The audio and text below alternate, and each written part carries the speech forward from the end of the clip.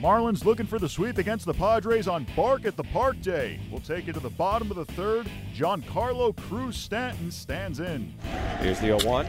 Line drive right field and fair. It'll go into the corner. Gordon is off to the races, rounding second, heading for third. He will be waved home by Freddie Gonzalez. Here comes the relay from Asuaje. It is in time, but offline. The run scores, and the Marlins lead 1-0 here in the third. Gordon at first. And a 2-1 pitch is hit hard out to deep center field. Caesar's going back, looking up, gone. A missile home run to straightaway center field off the bat of Giancarlo Stanton.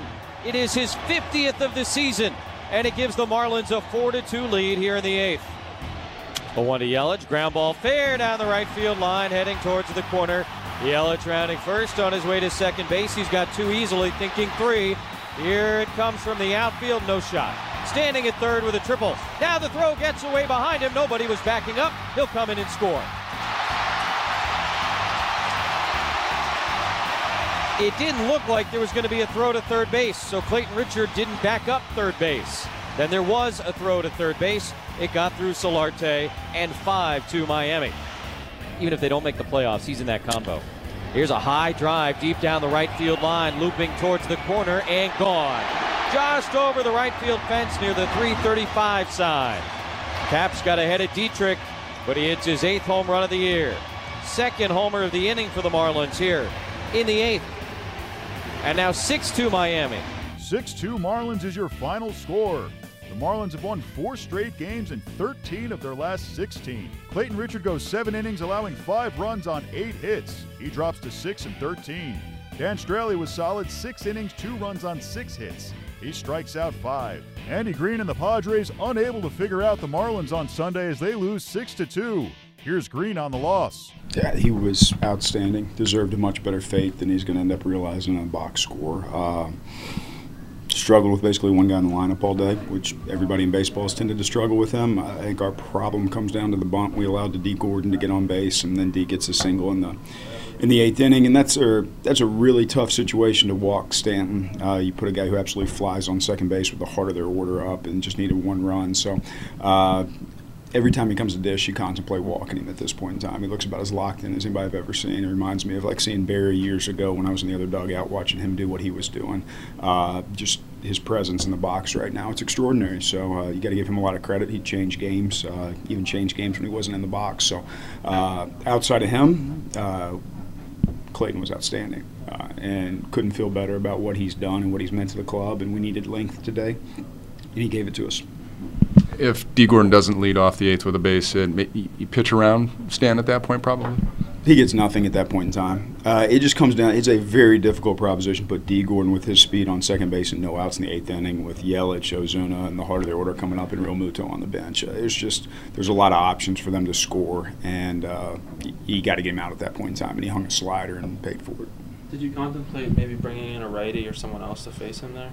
I mean, you walk through those things in your head. There's nobody who's really had a great recipe of success against him. Had Kirby Yates down there in the bullpen. My bullpen's beat up from yesterday. We went very aggressively after it. At that point in time, Clayton had handled everybody else in the order but him, so the whole intent was to kind of give him nothing. That changes when D gets on base, and you have to try to pitch to him. Obviously, it doesn't mean to throw the slider middle in, but missed his spot. In the first inning, that was kind of ideal for you when you did get D out, and then Clayton pitched around Stanton? Yeah, it becomes much easier at that point in time. Yeah, you have to give credit to what he's doing right now. It's every at-bat is locked in. You could see it in the last inning. I mean, he's locked in. He's not flinching when you're coming up and in. He's not leaning out when you're going away. He's in his base the entire time, and he's looking really good. So didn't really have a weapon down there that I felt was going to completely neutralize him, and liked Clayton for the next number of guys, so we wanted to hopefully get through him. I know the guys batting after Stanton are pretty good too, but outside of execution, would you have done anything differently against Stanton in this series? I mean, I think you have to execute. I don't think there was this clean time other than the one time we chose to intentionally walk him. That was first and third. That's a rare time to do it. I don't think there's a clean time to do it. I think that's a byproduct of the way Donnie's put that lineup together. Putting him in the 2-hole makes him a lot more difficult to pitch around because of the length of the number of batters behind him.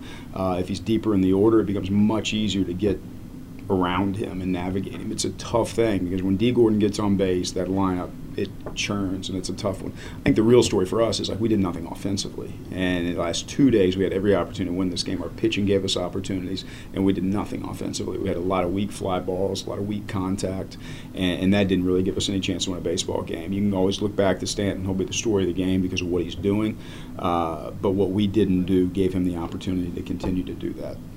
The home run for Clayton seemed like a pretty lighthearted moment in the loss. Have you ever seen anyone that happy aside from a first major league home run? He's a pretty happy guy altogether. I'm happy for him. Turned him loose in a bunting situation. Didn't see that one coming, but